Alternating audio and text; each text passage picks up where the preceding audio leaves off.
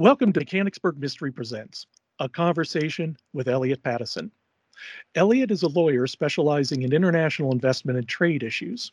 He's also the award-winning author of 15 mystery novels, 10 of them in the Inspector Shan series set in contemporary Tibet, and 5 in the Bone Rattler series, set in the years leading up to the American Revolution, the latest of which, published last month, was The King's Beast.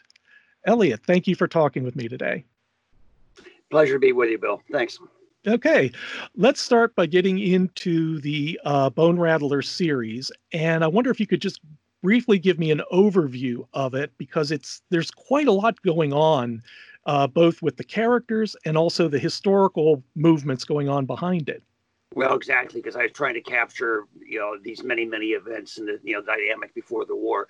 The series really tracks the birth of America, and I say that in contrast to the birth of the colonies. It starts near the end of the French and Indian War and proceeds towards the outbreak of hostilities. But the premise of the book is that the real revolution was taking place during these years when the colonists were beginning to learn what it meant to be American. It was sort of an identity crisis they were going through, and very gradually they were learning what it meant to be American.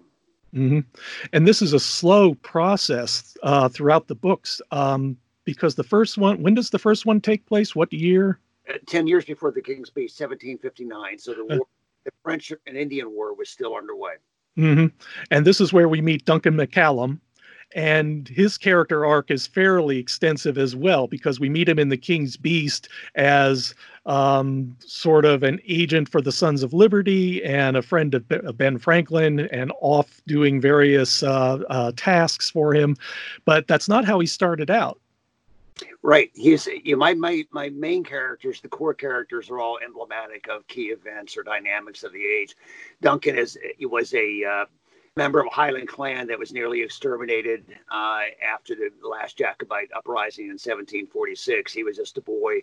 He was lucky enough to be away and nurtured by relatives, became highly educated. But then, as he was about to graduate medical school in Edinburgh, a lost uncle shows up, and it turns out that the uncle was a very much wanted Jacobite rebel, and they arrested both of them and hanged the uncle and sent Duncan as a prisoner to America. Mm-hmm. Okay. Well, now, along the way, of course, he acquires a number of allies and friends. Obviously, Ben Franklin is mentioned.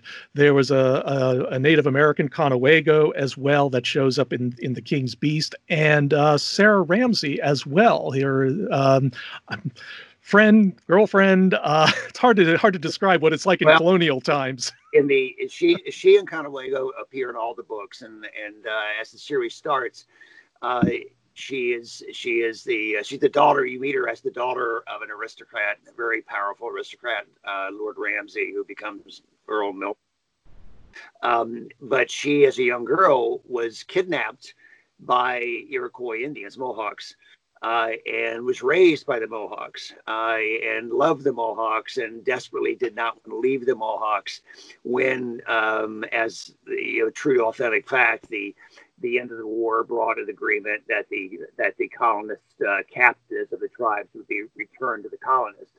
It's true. Many of them did not want to leave the tribes. She was forced back at the same time that Duncan makes his appearance as an indentured servant to their household. And so she is learning to become part of colonial society at the same time that Duncan is, you could say. That's also one of the more interesting subtexts going on, is the relations between the colonists and the Native Americans. Sometimes it's hostile, sometimes it's friendly. We'll go into it a little later, but Duncan has developed a kind of a spiritual affinity, and they with him as well. Was that common in the times? Well, I wouldn't say that it was common, but it was absolutely. It's authentic, and it absolutely happened. And there was a really fascinating link between the Highland Scots and the Native American tribes, and especially the Iroquois. But it went on to other tribes as well. And if you study the history of in the late 18th century, early 19th century. It's very interesting. Most people are quite fascinated to learn that many of the tribes were led by Scots. Really? Yeah. The chief that led the Cherokee on the Trail of Tears was named John Ross. Okay, he was a Scot. I'll be darned. And the same is true for the Creeks. A guy named McGilvery was there, led them on the wars against Andrew Jackson. Okay, and so there was a quite an affinity between the woodland tribes and the Highlanders, and it's attested to in a lot of diaries written mostly among the ranks of the military in the war, when the British officers made comments about they were very, they typically would denigrate the Highlanders as sort of crude beasts. And they treated them like beasts of burdens, and they were always the sacrificial troops, etc., in battle. But there were eyewitness reports about how a Highland regiment came into Albany, Fort Orange, and the Iroquois were stunned, and they began greeting they ran up and hugged the Highlanders like they were lost brothers. And they hit it off. Now there's a lot of theories as to why that was, but it's absolutely authentic. And so, Duncan is one of these Highlanders who evolved from terror over the natives to very close affinity and as you say, a spiritual link. Mm-hmm. There's kind of an ancestral link for you as well. You have some Scottish ancestry in your background, I understand. Lots of it, yeah. I had Scots in my family that were coming over starting in the 1650s. Okay. But I had Scots also in the late 19th century that came over. So I have many branches of my family from Scotland. Mm-hmm. Yes. I have a William and Mary Moore on my mother's side came over in 1776, and they landed in Virginia and stayed there long enough to realize they didn't particularly like the slavery, and they moved to what is now northeastern Ohio. Yeah. And the family settled there for 10 generations or so after that. Unfortunately, not quite as romantic as yours, but there is an affinity there as well, I feel. I'm sure it was quite a story, though. Yeah, it is. It is. There's also, you populate your story with a number of historical figures as well, such as Ben Franklin. Daniel Boone shows up early in The King's Beast as part of a recovery of bones in Salt Lick, Kentucky. Was that? Bone Lick, Kentucky. What is your purpose in using them in the story? It's a good anchor to actual history. So I want to give readers something they recognize, but sort of in a tantalizing way. And so, Boone, Ben Franklin, and a lot of other, prominent rebels at the time appear in my books.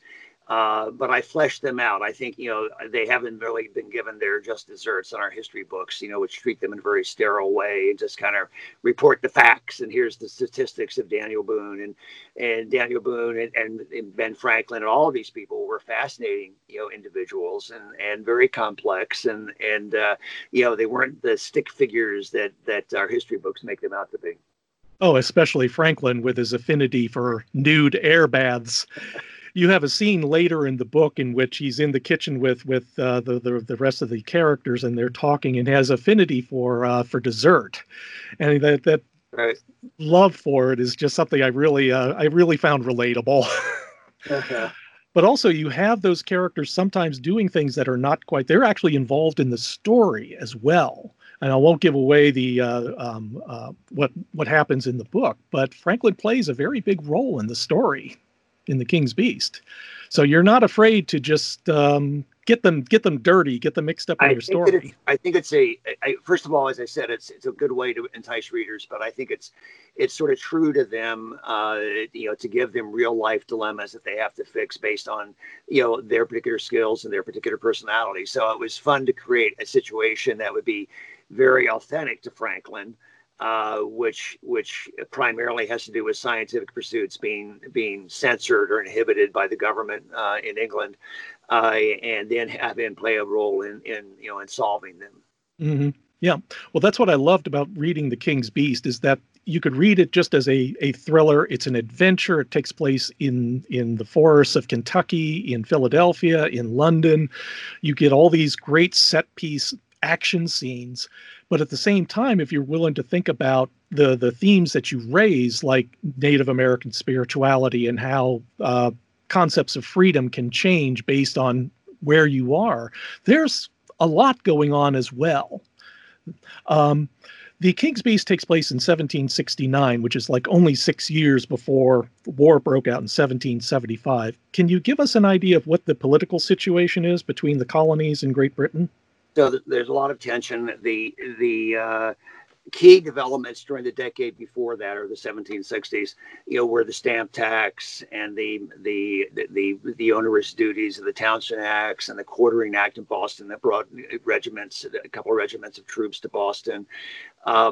The Tea Party hasn't happened yet. The Boston Massacre is about to happen, but not quite yet. And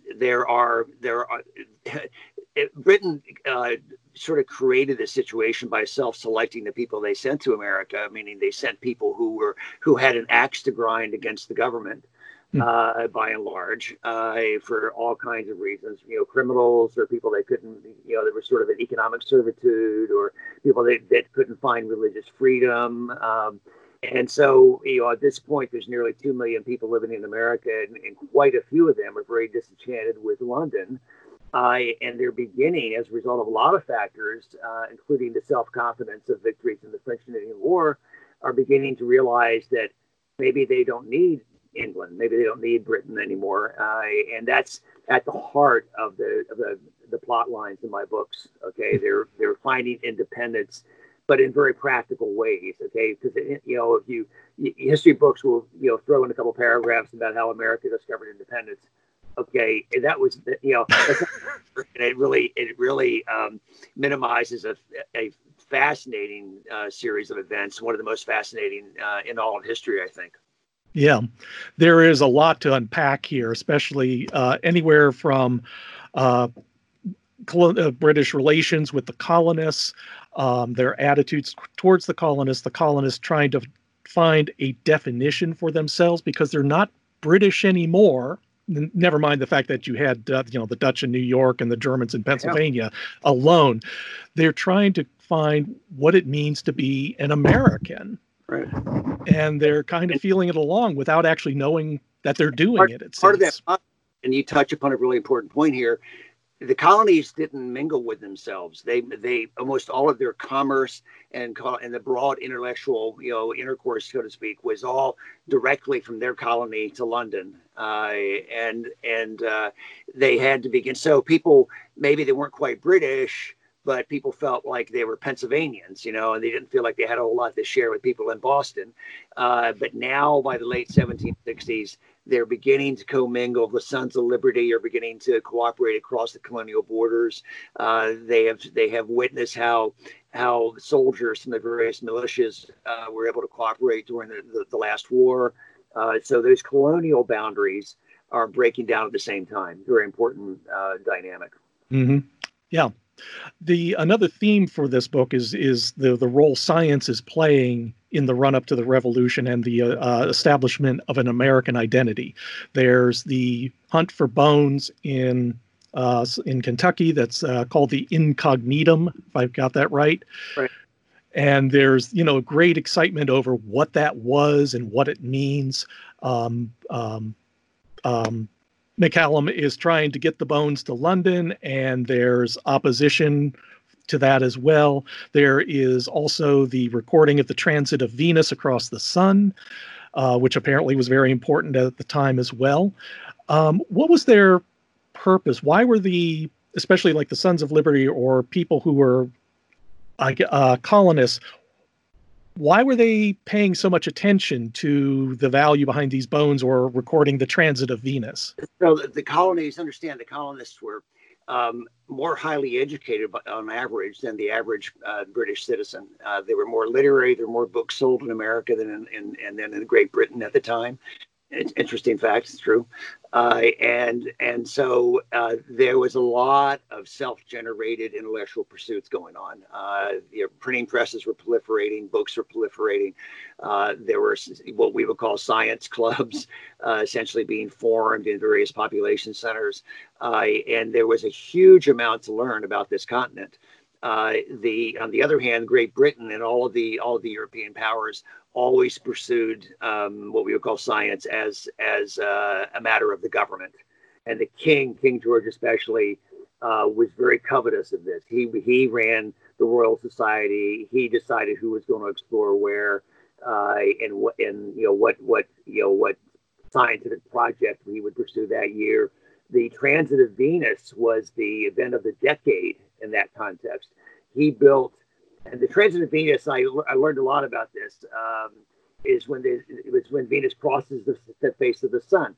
And if you're able to measure it when it crosses the first time, and then measure again when it crosses the second time, you can actually, it takes a lot of trigonometry, but you can calculate the distance from the Earth to the sun. It had been theorized for centuries, but the very first people, and the King was absolutely obsessed with being the one to do this for the first time. He built a very elegant observatory outside of London in Kew Gardens.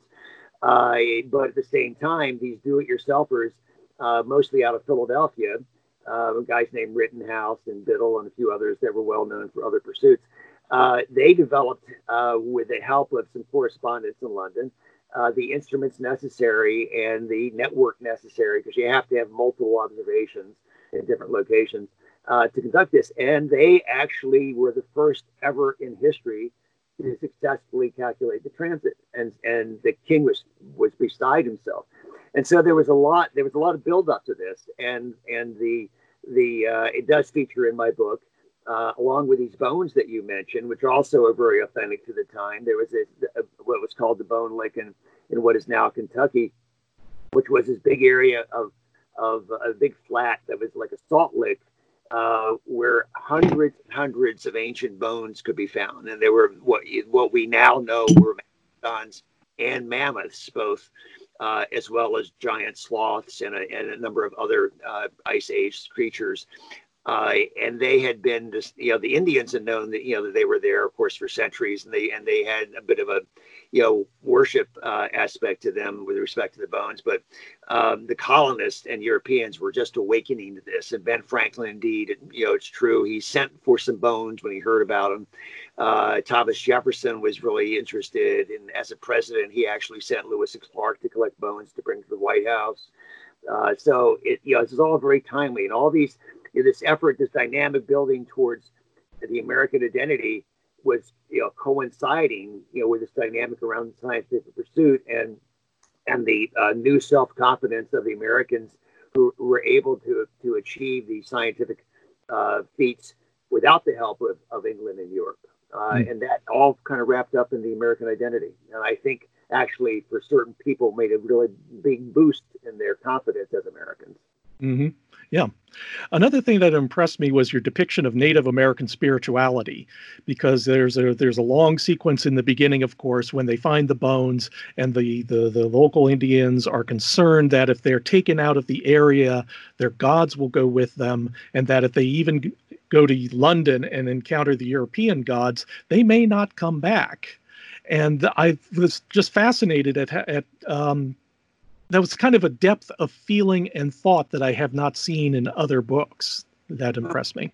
There's a lot. I think there's a lot to that. And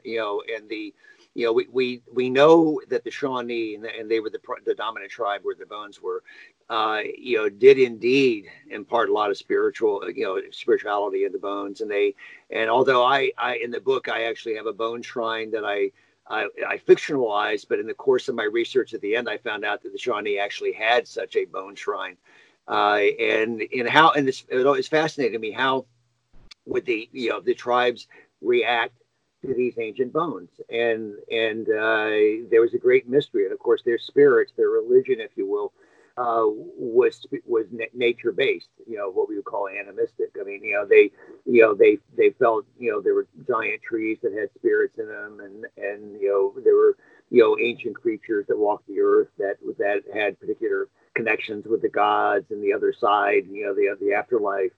And so, I think it's very plausible that this sort of intense spirituality accompanied these bones. Mm-hmm. Yeah. Yeah.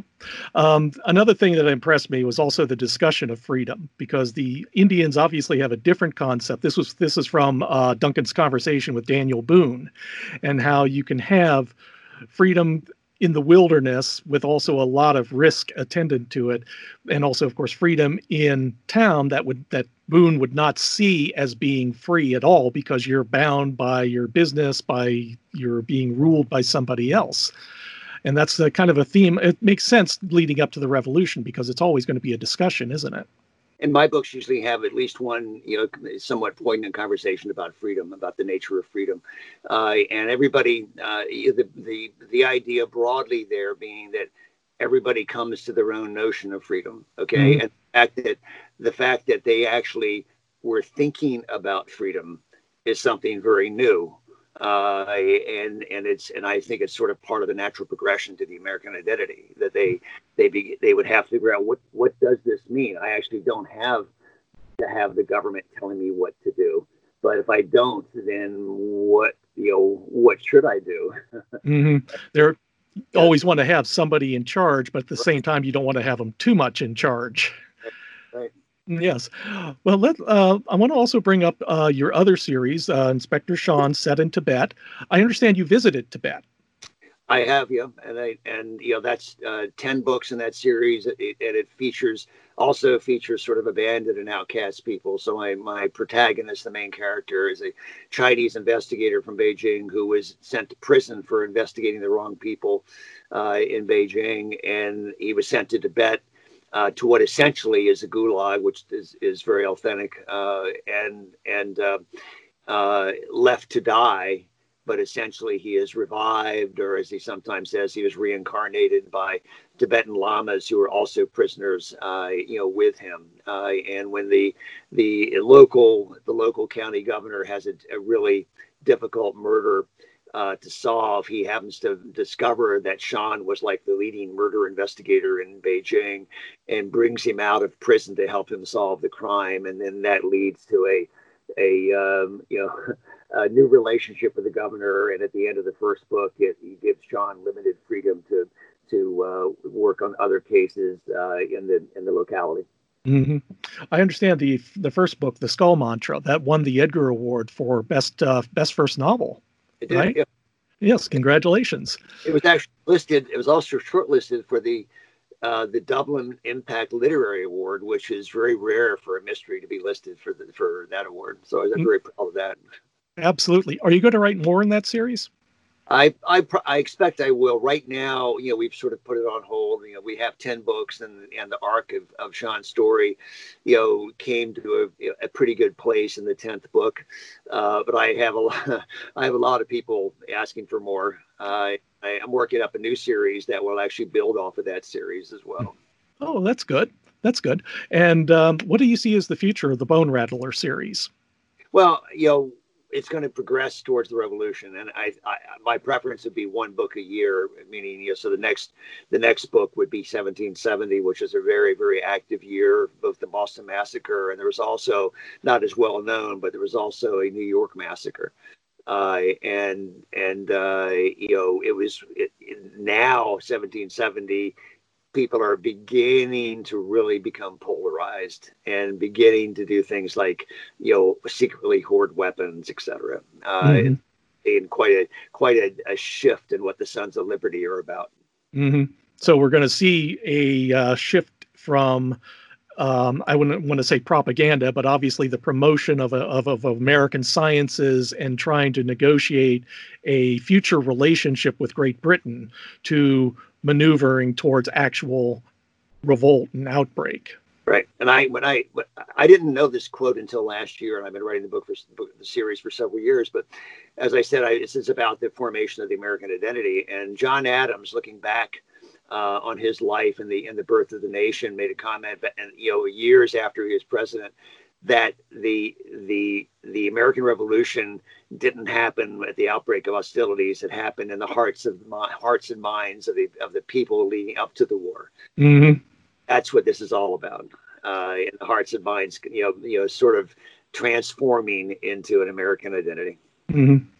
Well, I'm looking forward to seeing future books in this series. I was not exposed to your book until just recently, but I enjoyed it very much, and I highly recommend it to anybody interested at all in the American Revolution. That's great. Appreciate okay. Well, thank you very, very much. I appreciate you talking with us, Eliot, this for the inaugural Mechanicsburg Mystery Presents, and we'll see you all next time. Thanks very much, Bill. You're welcome.